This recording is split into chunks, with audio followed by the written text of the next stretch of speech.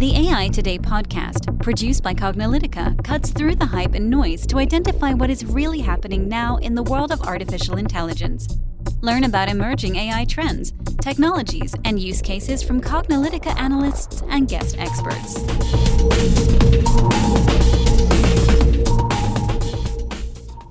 Hello and welcome to the AI Today podcast. I'm your host, Kathleen Walsh. And I'm your host, Ronald Schmelzer.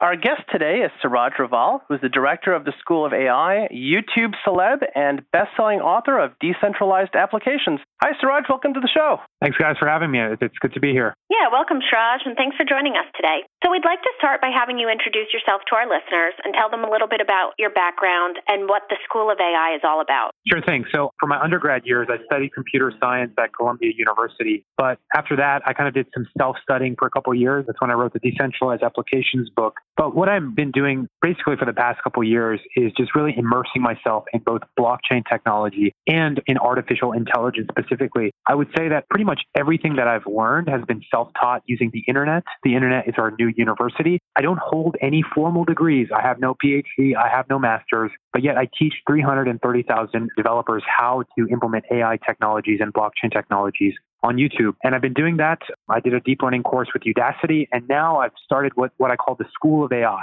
And so what the School of AI is, it's just taking what I've been doing on YouTube to the next level. So offering developers a more comprehensive learning experience where it's not just a set of videos, but it's assignments, it's quizzes, it's graded projects, it's live streams, but really taking them in an end-to-end approach, a full stack approach from not knowing anything about a topic to mastering that topic. And right now, our first course is called Decentralized Applications. It's a 10-week course. And so far, the students have been very, very happy. Great.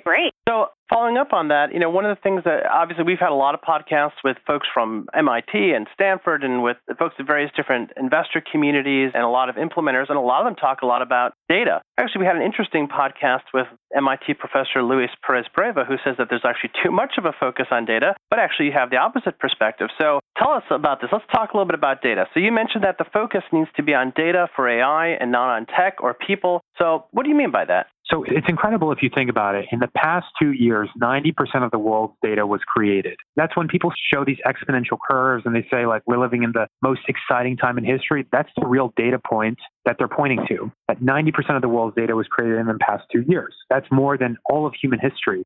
So we're living in the most exciting time in human history right now. All of this data is currently collected and monetized by the services we know and use on the internet, Facebook, Amazon, Google, etc. And what happened is there's this free-to-use service model that's worked so far for the internet, where if you want to use a service, you can use it for free if you give them your data for free, right? So that's worked so far, and it's worked really well. These services have been able to scale up to millions and sometimes billions of users and provide quality service. But the problem is data is now so valuable because it's the natural resource, it's the fuel, it's the digital oil that these AI algorithms use. It's become so valuable that the people who control that data currently are capturing all of that value, and it's not being shared with the general populace. There's been several things that have gone wrong because of this. One that's very recent is the Delete Facebook fiasco, where Facebook has been known to use this data in a way that is harmful to the user. They're using it to sell to third-party services without the user's consent. They've been using it to spy on users. A lot of bad things are coming out of this. And if you think about it, not just from a privacy and a security perspective, data is necessary to run any of these AI algorithms. So if you give a student somewhere in a developing country, you give them an algorithm, right? You give them, say, a long short-term memory network. This is a type of neural network that's very popular for reading from text and making predictions and generating text. Let's say you give them this algorithm and you give them the best education in the world around how this algorithm works. They're going to be able to know the ins and outs of this algorithm, no matter where they are. But the problem is that they don't have the data, right? The data belongs to Facebook and Google. And the only data source they have are these public data sets that are available on sites like Kaggle and sometimes on GitHub, but they're nowhere near the quality that the people behind these closed gates have. And that's what you really need to make these AI algorithms work, to make them improve themselves, to make real improvements to the field. You need the data. And right now, if you look at the papers in the field of both AI and blockchain, mostly AI, you'll see that the real breakthroughs are coming from these central entities that have and control this data. Mm-hmm. Yeah, I mean, what you're saying is part of the issue. I think a lot of the advancement that we're seeing with AI, not only in these cloud use cases, but of course in a lot of the government implementation that we've been talking to, has to do with centralization of data. And you talk about it from the corporate cloud perspective, but there's a lot happening at the government level too. And if you talk to our colleagues, we did a very interesting podcast. We've had some briefings with folks out of China, and it's interesting how the Chinese government is supporting AI, but mostly just by having just a sheer quantity of data, especially in terms of surveillance and other information that's providing their systems an interesting competitive advantage if you want to look at it that way. Of course, we have the Constitution and other things that protects individuals from that sort of privacy. But what do you think about that kind of data, the pervasiveness of information that's out there, whether or not you have any interest in participating in it? So you're talking about government data specifically, or the access the government has to data? Yes, and yes. Mm-hmm. Okay, so one example of it's quite a complicated issue. So one example of this is GDPR. So for those not familiar, GDPR is a regulation that is within the European Union that asks people who are doing any kind of business, any kind of company or entity that's doing business in Europe, they have to let their users know that they're using their data. So from a privacy and from a security standpoint, this is a good thing, right? This is a good thing for the users, right? They know if and when their data is being used for any kind of purpose. But if you think about it, China, for example, right? So I'm very bullish on China in general, their AI scene, and I think it's going to grow more and more over the coming years.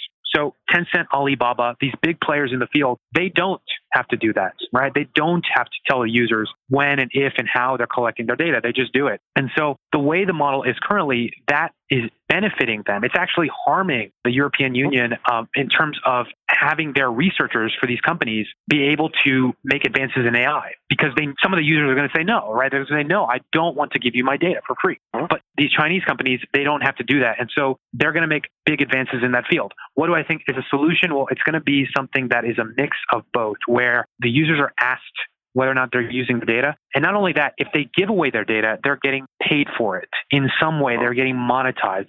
Demonetization is democratized to the users, not just the companies. So there needs to be some kind of middle ground there where the users are being asked for their data. They know how it's being used. And if they want to give it away, they're getting paid for that in some way. They're getting incentivized through some extra service, through some money, whatever, what have you. Great.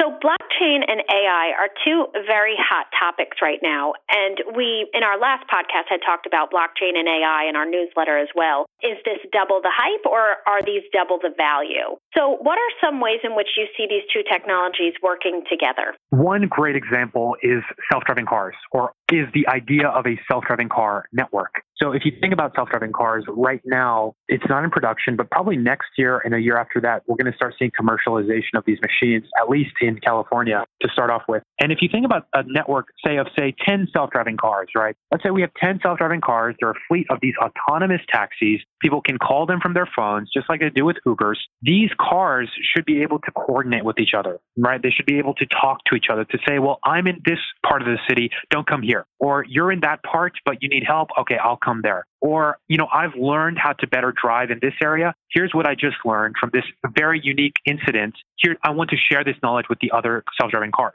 So if you think about these self-driving cars, they have to communicate with each other. They have to cooperate together. So the most efficient way for this data to travel between these cars is to not have that data go across the country or even across the world in some cases, but directly between these cars. So the model for this is called peer-to-peer, right? Each of these cars is a peer in a network, and they're communicating with each other directly. How do we do this? Well, it turns out that blockchain is the best, most provable peer-to-peer system out there, where we can have data not just stored on the blockchain, but pointing to data that's stored on these self-driving cars themselves. And these cars are communicating with each other. They're using blockchain as the medium to do that. And AI is the algorithm that's running locally on the car. So in terms of a network, when I talk about blockchains and AI, they're really the same thing. They're really just tools for building what are essentially digital organisms, networks. Like, a lot of people talk about, and this might get a little meta, but they talk about how they had a very amazing psychedelic experience. where they realize that everything is just layers and layers and layers of networks or graphs. So like, atoms connect to molecules, molecules make up skin, skin makes up people, people make up communities. If you think about these digital organisms as another layer on top of the human layer, where blockchains can just act as the coordination layer. It's like a nervous system and then AI is the data that's flowing through the nerves. And it lets these entities become more autonomous to let them live on the internet instead of being controlled and maintained by humans. So self-driving cars that can not only drive themselves, but they can repair themselves. They can pay for their own expenses. They can upgrade themselves. They can make decisions about how the network should be run. It's just a way to get to more autonomous, really living entities on the internet. So a blockchain is just a part of AI. It's really just another tool in the AI tool set to make systems that are more dependable. Okay. Yeah, we had actually talked about this in our last podcast as well with blockchain and AI, and saying that blockchain may be able to help with the explainability aspect around AI, in particular with the Uber self-driving car. Right now, we don't really have a reason to why it happened. We don't have a good reason why. So we don't have a good reason as to why it happened. What are your thoughts on that? Do you think that blockchain can help with explainability in AI? For sure. So, a lot of people say, blockchain is used for drugs and for things that are illegal. And that's true. It is. But the only reason for that is because it's just instant transfer. And a lot of these people think that it's like some kind of anonymous system, but it turns out like everybody who is doing this stuff is getting caught, right? So the founder of Silk Road, there's a lot of these takedowns have happened. The IRS now requires all crypto transactions to be reported, and they will be. And they're finding out ways to do this because it turns out that it's the least anonymous money transfer system there is. There's a public ledger. So if you think about this public ledger that's verifiable and not controlled by any entity, if you're storing any kind of action on this public ledger, so you can think of a transaction as an action. That action could be to, vote for something or to, make some kind of decision. All of that is stored in a way that you can see, here are the actions that this person or representative or whatever made,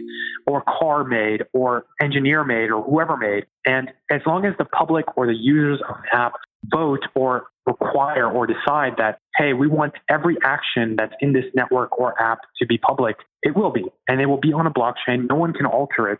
And it would be more explainable. Right now, what happened with Uber, that data, the error log for that is stored on a local machine in the car. Maybe it's in a server, like in the Uber data center, and some engineers are reviewing it now, but it's not public. And my guess is that if it was public, we'd come to a solution faster. With the whole open source movement, that's generally things move faster in that way, in terms of bug fixing, especially if there's a lot of attention thrown at some bug, like it is in this case. So yeah, blockchain definitely would provide more transparency in the Uber case. Okay, great. Yeah, that's what we think as well. So we're interested to see where this goes and how it evolves. Yeah. All right. So I know that there's been a lot of talk, about disaster and doomsdays that's attributable to AI. Do you think that the possible disaster scenarios are overblown, or do you think that folks like Elon Musk, Stephen Hawking, and Bill Gates do actually have a point? Yeah, no, they do have a point. I understand Elon when he says these things, because what he's trying to do is kind of overshoot the fear to 1 million, because that's just what's necessary to get it into the mainstream. So if you think about the way Elon thinks, it's a very first principles approach, right? He tries to break down things to their bare, the skeleton of why, and then move up from there, up the hierarchy of these ideas. And if you think about it, when it comes to the news, for example, why do people consume news? What is interesting to the news? Things that are negative, things that are fear-mongering, it tends to be more popular. And so this is an idea that evil AI could be real. Yes, it is a possibility, but when will the public actually listen to it? Well, you've got to have some public figure who says it and says it in a convincing way and says it such that it seems like it will happen. And only in that way will all these news and media outlets spread the message, right? So do I think that evil AI can happen? Of course. But what it comes down to is faith.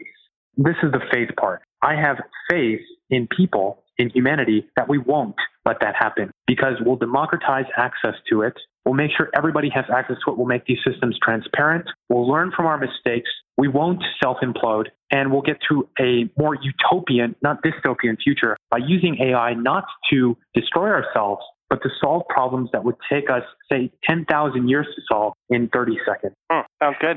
So we often talk about how automation is not intelligence, at least not on its own. And also we talk about, in some ways, how machine learning is not always AI even. We had that interesting podcast, as I mentioned before, with MIT professor Luis Perez-Preva. He made that point that a lot of what people are applying machine learning algorithms to, a lot of it's just straightforward statistics and probability, although you could say perhaps that's what all this really is. And so, what do you think about where we are with AI hype and perhaps where we are with machine learning and automation? And are people properly using those terms? Are we misidentifying them? Are we overstating them? Just kind of interesting to see where we are in terms of the market around these terms. Yeah, I do think that there is some, like a lot of news media outlets will overhype a certain bad thing that happened. Like, let's say with Facebook, there were two AI that were talking to each other and they invented their own language, et cetera. And Facebook had to shut it down. It's not like that. It's not like they were actually communicating and they were saying useful things to each other. No, they invented some set of patterns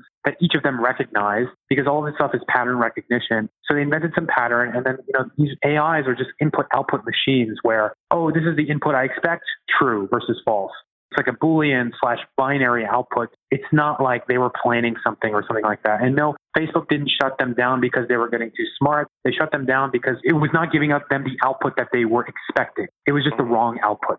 So I do think that there's a lot of misunderstanding around this technology. I mean, this is why I do what I do. I think education is the way to get past that, publicly available education. And yeah, I mean, the more educated we are as a populace, the more we spread AI awareness, the less likely this sort of thing will happen. And then that's a good thing, because then if there's a real threat, then the public can be informed and know that, hey, this is a real thing. We should talk about it, and here's how to stop it. Okay. So as a final note to our listeners, what do you believe the future of AI is in general and its application to corporations and beyond? Right. So there's this great show I used to watch called Mad Men, where, I don't know if you guys have seen it, but... Yeah, we have. We like it a lot. Yeah.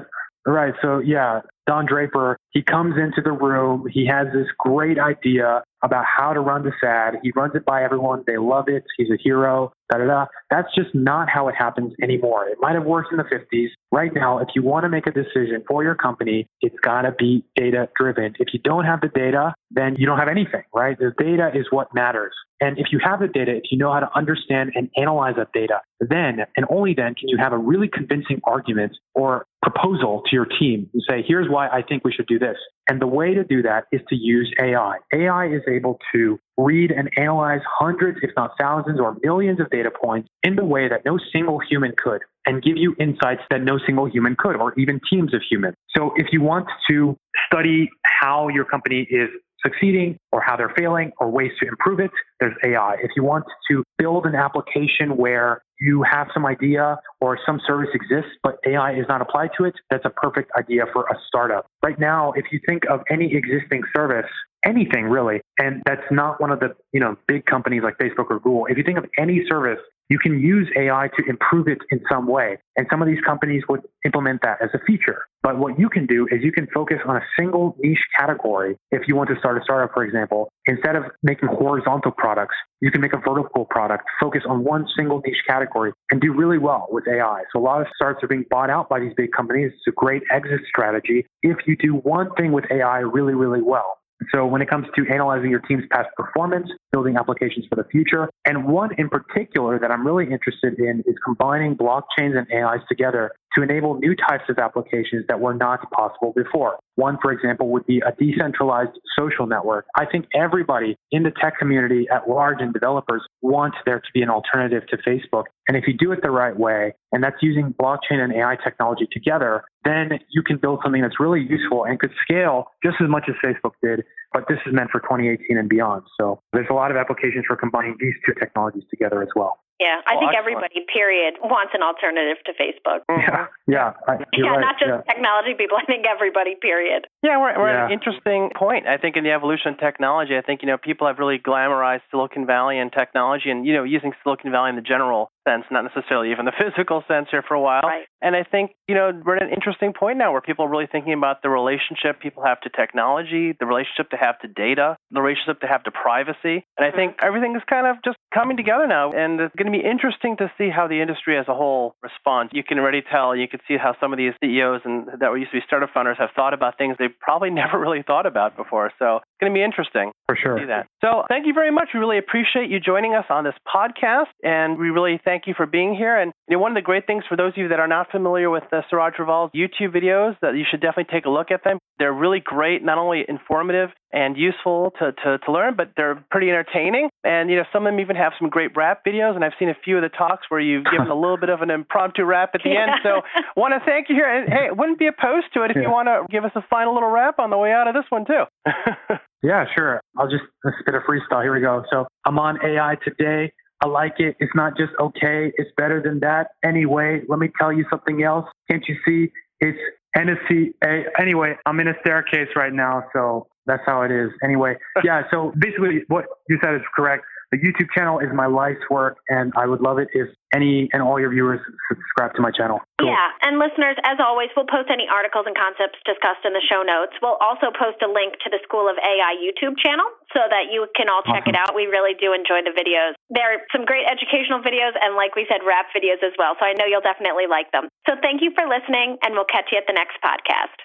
This podcast is sponsored by Fiverr.com. Fiverr is a marketplace for creative and digital freelance services. And in fact, I use Fiverr for quite a lot of the things that we do here at Cognilytica and AI Today, including the editing of this podcast, the generation of transcripts, and more. I definitely encourage you to take a look at using Fiverr for your creative and digital needs today. And I have a special offer for you today. Use the promo code AI Today for 15% off your first purchase on Fiverr.com. Offer valid until December 31st, 2018.